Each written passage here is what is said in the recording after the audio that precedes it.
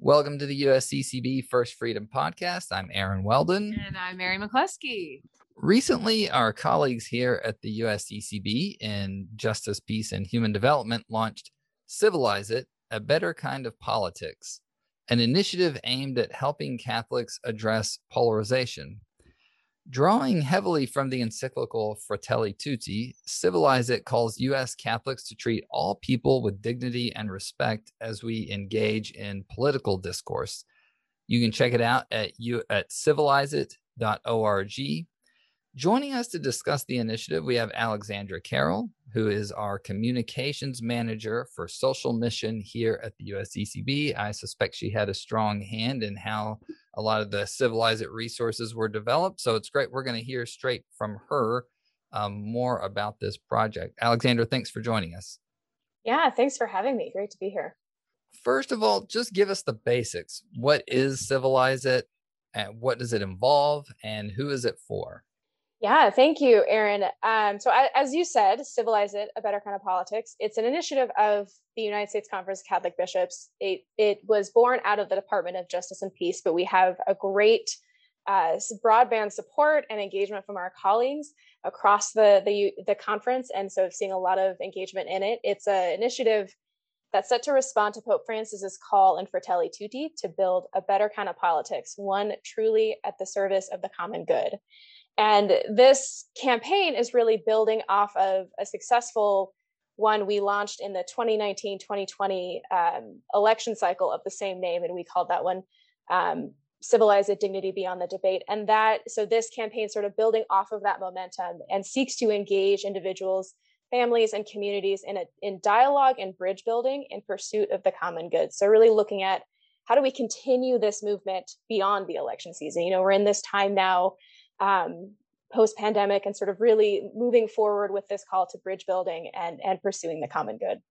So I know in part it's responding to Pope Francis's encyclical, but there's also partly, kind of trends out there in our country that you're also responding to. Can you talk a little bit about, what prompted y'all to undertake the initiative in terms of kind of what's going on in our country right now?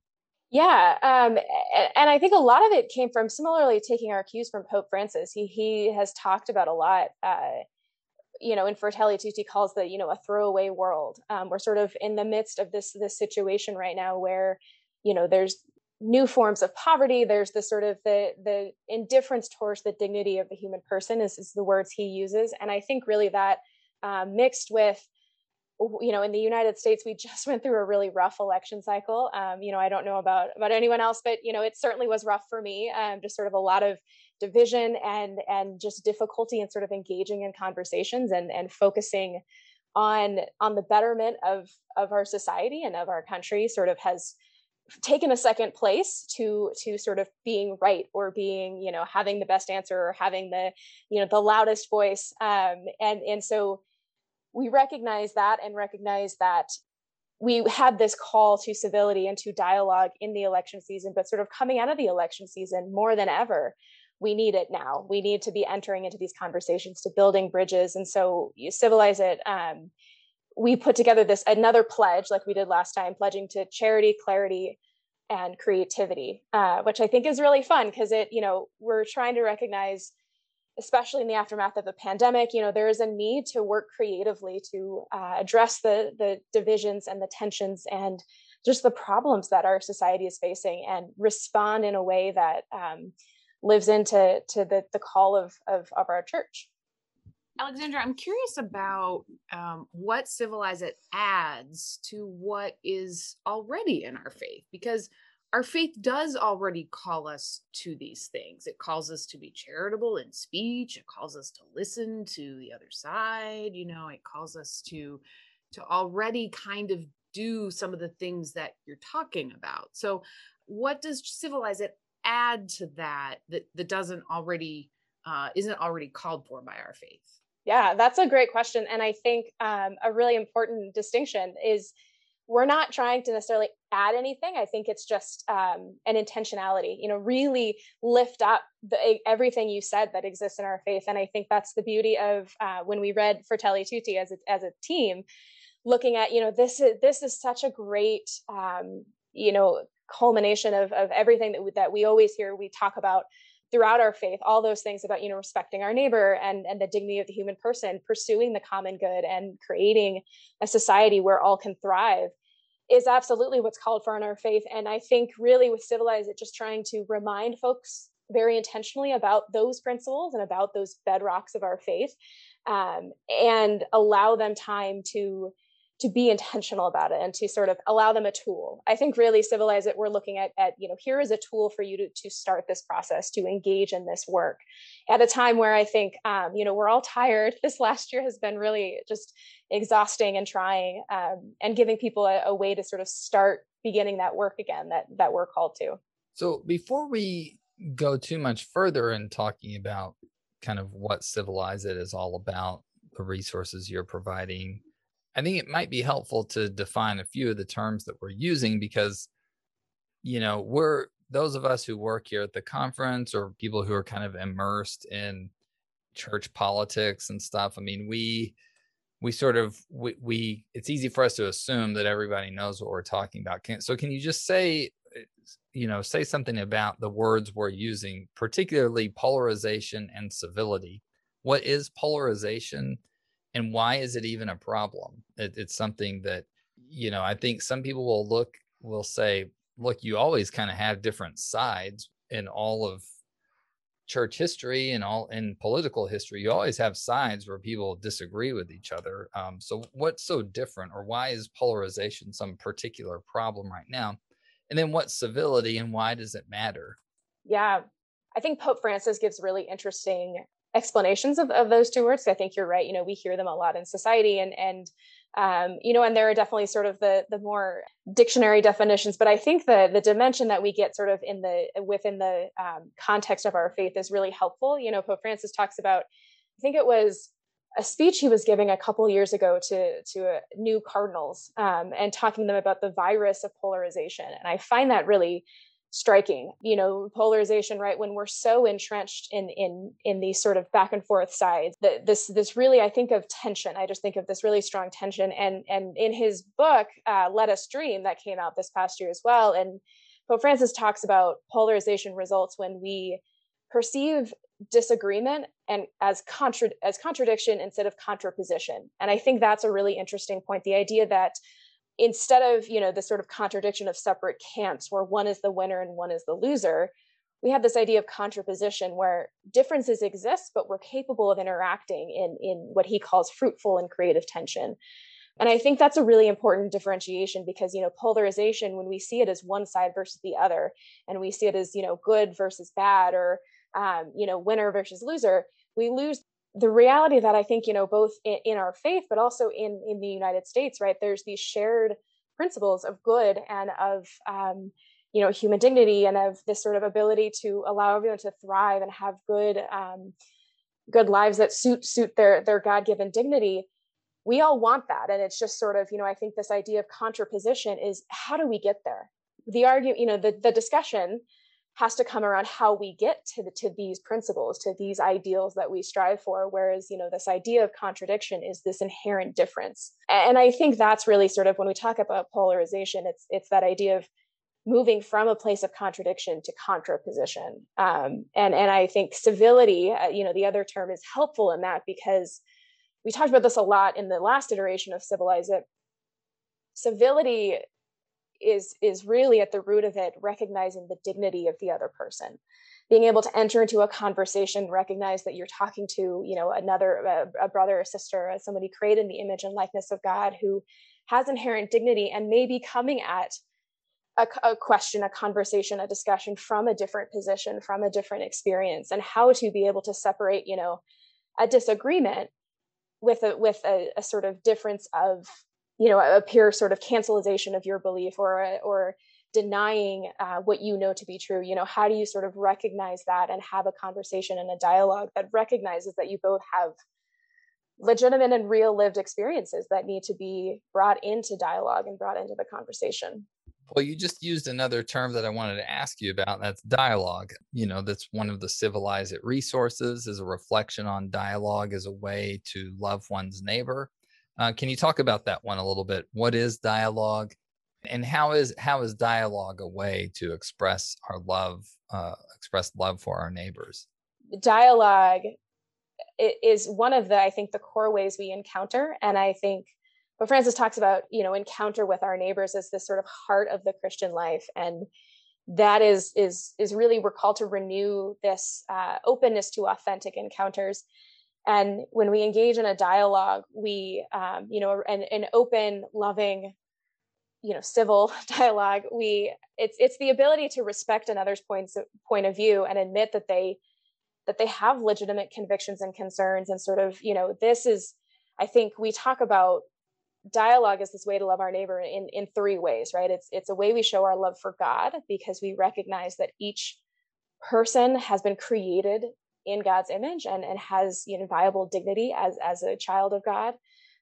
We show our love for neighbor with dialogue by choosing to engage outwardly in the world around us, choosing to give voice to those who maybe aren't heard. I think Pope Francis talks a lot in Fratelli Tutti about listening and amplifying the voices of those who've been marginalized. He talks about migrants, those with disabilities, the poor, all groups of people, allowing them to share their stories and being willing to listen. I think that's a big part of dialogue and a big act of love, to be able to acknowledge the experience and to engage in a active relationship building and bridge building.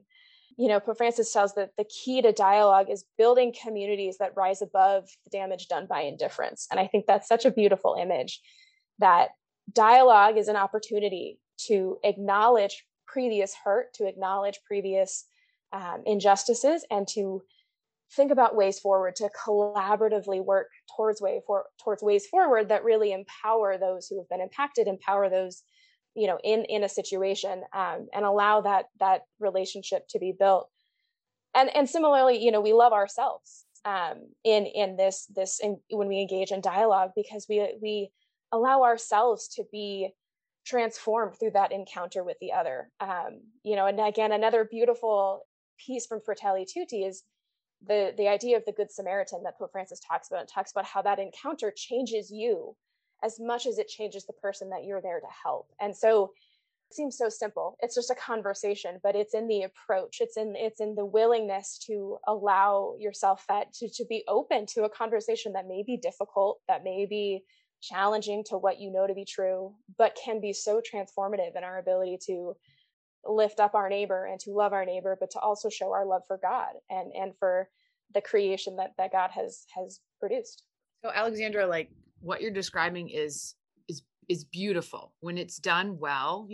I've had discussions that I like to think have been, authentic dialogue, and they're very challenging because it involves somewhat really opening your mind and your heart to opinions or thoughts and ideas that either initially you're a little resistant to, or you're like, oh, I've never heard this before, or it really can be a challenge. And what I think this authentic dialogue also presupposes is an openness on the part of both parties, or at least initially one party to start, right? To actually have that openness, right? And I guess my question is, what do you do? When do you not want to enter into this dialogue? How do you overcome the challenge of people who don't want to authentically dialogue? That's a great question. I think that is the golden question. And I think the first part of our pledge is charity. And I think that point about being willing to enter into the world with a sense of charity, being willing to recognize that, as I said, we're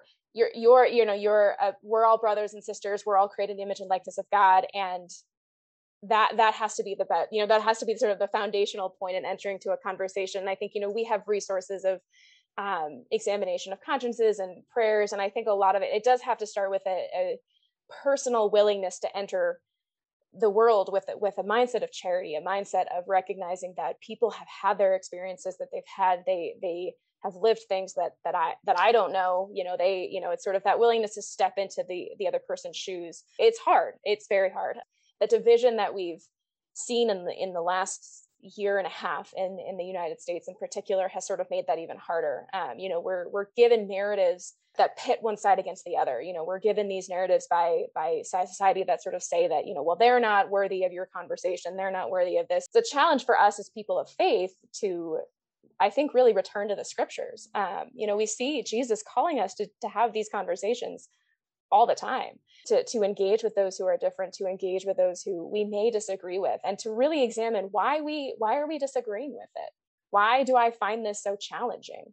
And I think it's hard because I think the knee-jerk reaction, right, is like, this threatens to undo all that I know and all that I believe to be true.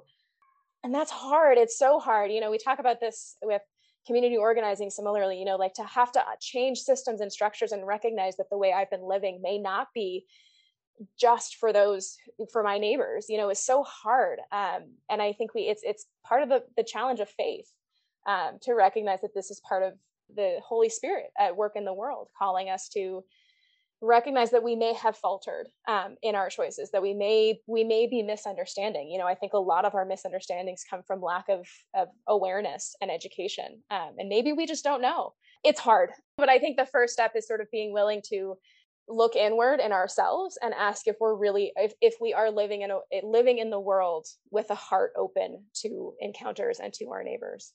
And I think as a follow-up, there is also, we have the church's teachings, we have the truths that the church teaches as a guide for us as well. It's not like Absolutely. We're going out there open to anything and everything.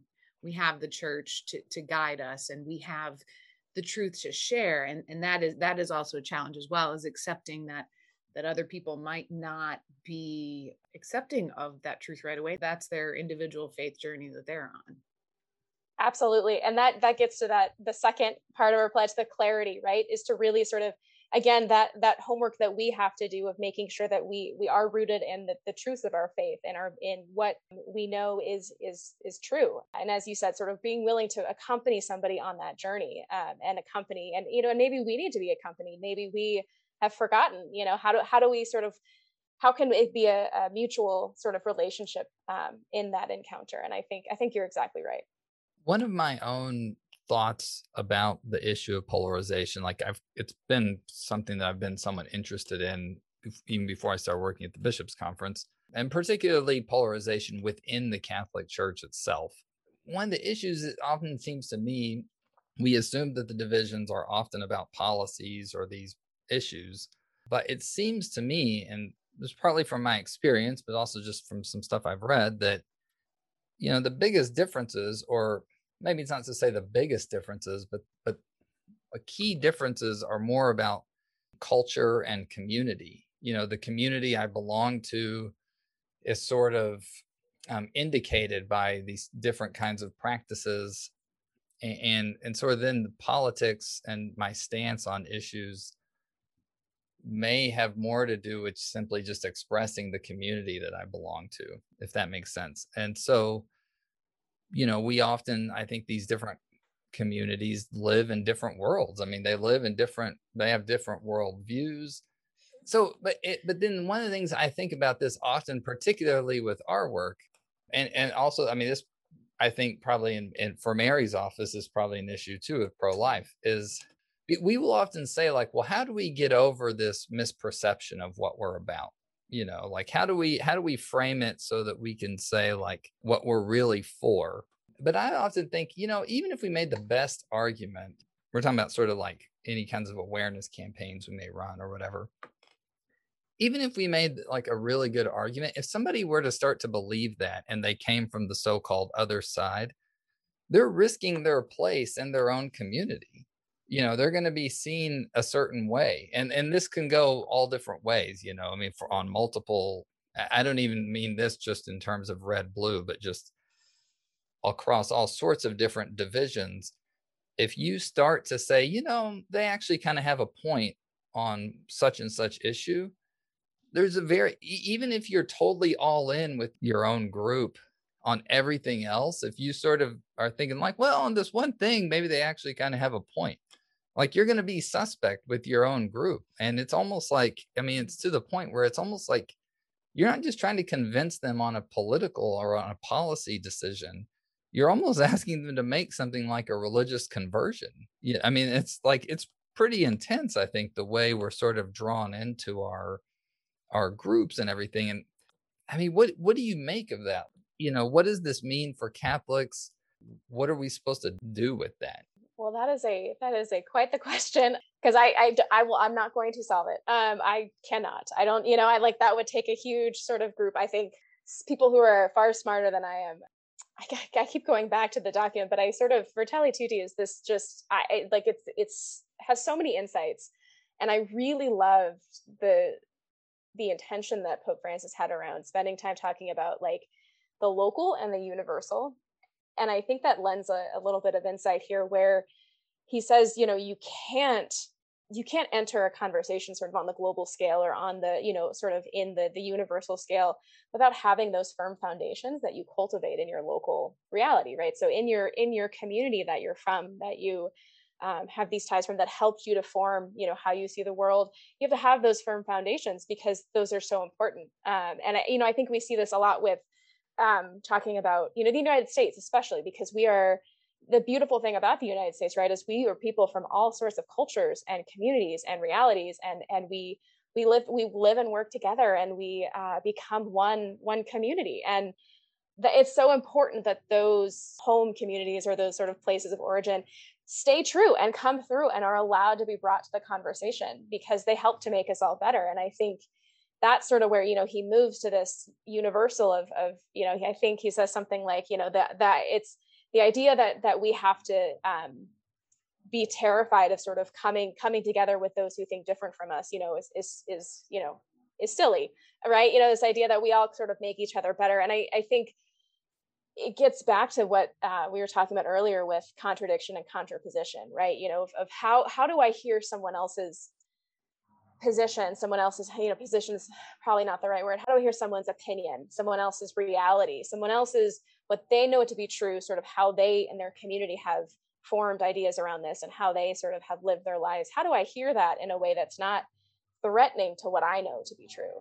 And I think, yes, okay, maybe there are some instances, I think racism is certainly one where that's different. That is, a question of justice, and that's a different sort of conversation. But when you're looking at sort of differences of just how, again, we get to those same shared truths. And I think there are, again, a lot of those that, around dignity and around justice, that we have shared truths with people who may come at them differently and have that contraposition piece, but it doesn't contradict what I know to be true. And it's hard, right? Because as you said, you have to take that back to your community and be like, I promise, this isn't threatening what we know to be true. And it isn't, and it, it's hard, I think, but I do think that positioning it as sort of recognizing what you share and recognizing that the different approaches, the different shared realities can enrich each other is really sort of is the starting point to that conversation of how to maybe address some of those differences and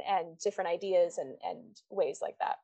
Well, I wonder if a way to think about these things is also just that you could help us with is to share with us some concrete examples. Like you said, you've already done this once in the last election. And as my understanding is that the backdrop to this was it was sort of inherited or entrusted to the USCCB from, was it the Cincinnati, I think? Yep. So the Civilize It, the idea has been, we've been doing it for a little while. Can you tell us about either individuals or communities that have taken some of these principles and put them into practice and how that's worked out? Or even if it's not Civilize It, just other groups out there that are working to deal with these sorts of issues. What are some experiences and ways that this is concretely worked out? Yeah, looking at what we did with the previous iteration, we had several dioceses throughout the country who would, they held listening sessions, they held, spaces for dialogue, opportunities to sort of put those examples into practices around the election. And now moving forward, we are just getting started. So I think a lot of people are still brainstorming exactly how they're going to do it. We have a list of several launch partners from around the country. So we have, and these include dioceses, these include Catholic schools, these include, all different institutions that are looking at bringing this sort of renewed call to bridge building, renewed call to pursuing the common good into their dioceses and doing it local. The Archdiocese of Washington here in DC, out of from the director of life issues, they're working on this program, and they have 5 or 6 other dioceses who are doing it in tandem with them, to do this sort of civil dialogue training program, and really sort of living out, I think, a lot of what we're hoping to see put into practice with this new version of Civilize It.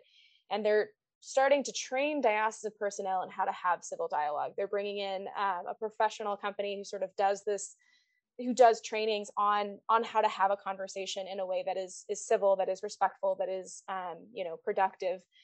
And then those diocesan personnel will train actually young adult leaders, really looking at how do we put this into practice with the youth. And I think that's so important, right? Because the youth are, they're going to be who take on a lot of this, and they're having a lot of these conversations already. So then these young adult leaders are going to have planned civil dialogues throughout the year, and they're hoping to do at least 3 in each of the participating dioceses. And these civil dialogues will take the form of conversations around the consistent ethic of life, of justice issues, of all sorts of the spectrum of truth we know to be true in our faith, and sort of what holds true for us, and those places that have often sparked division. So it's in its beginning phase. They're working on training the diocesan leaders now, and getting those sort of tools to them. But we're really excited to see sort of how that develops, and I think that's really looking at the last piece of the pledge is creativity, which I just love, because I think that's really what we're called for. Is there's going to be no cookie cutter answer for every community. It's all going to be different, but how do we just go into it with a spirit of creativity and open to realizing that it has to be a little bit fun, a little bit use a little bit of ingenuity to figure out how can we begin to have these conversations locally. So we're still sort of seeing how it's all developing, but we're hoping to be able to share a lot of it as these events happen.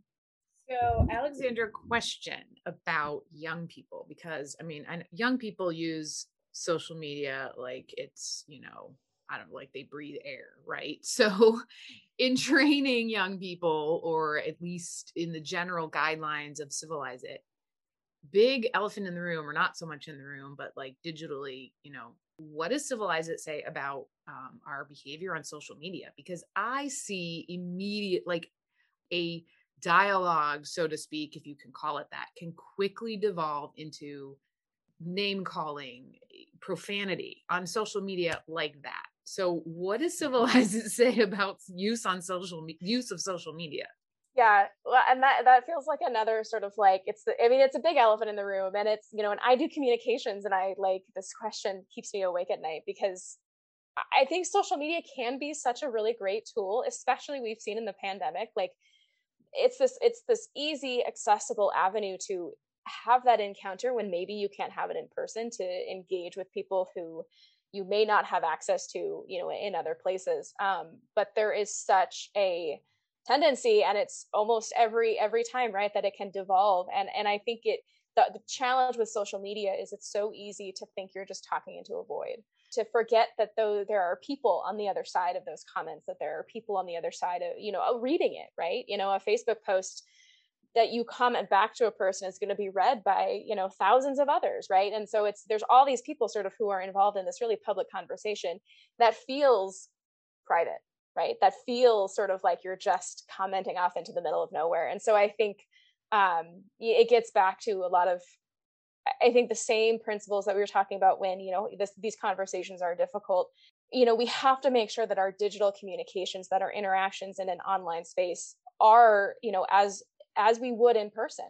We have to remember that there's another person there, and we have to remember that they are also a child of God who has inherent dignity, and that dignity must be upheld in our interactions with them. And we may disagree, but there's a way to handle that disagreement. There's a way to approach that. And again, right, like it sounds really easy, but it's an immense challenge. And I think just as we need to diffuse the that division that exists in our society, we have to figure out a way to diffuse it on social media. And I wish I had the answer. I'd be so much better at my job if I had the answer to that question. But I think it just starts with again, that personal introspection and seeing that it's differences and disagreements don't necessarily mean that it contradicts what you know to be true, or that it cancels out the truth that we know. It is just sort of, again, it's an invitation for further conversation. And so Civilize It, as much as it's a tool, it's also, it's a big challenge. It's a big challenge to those who choose to engage it. And,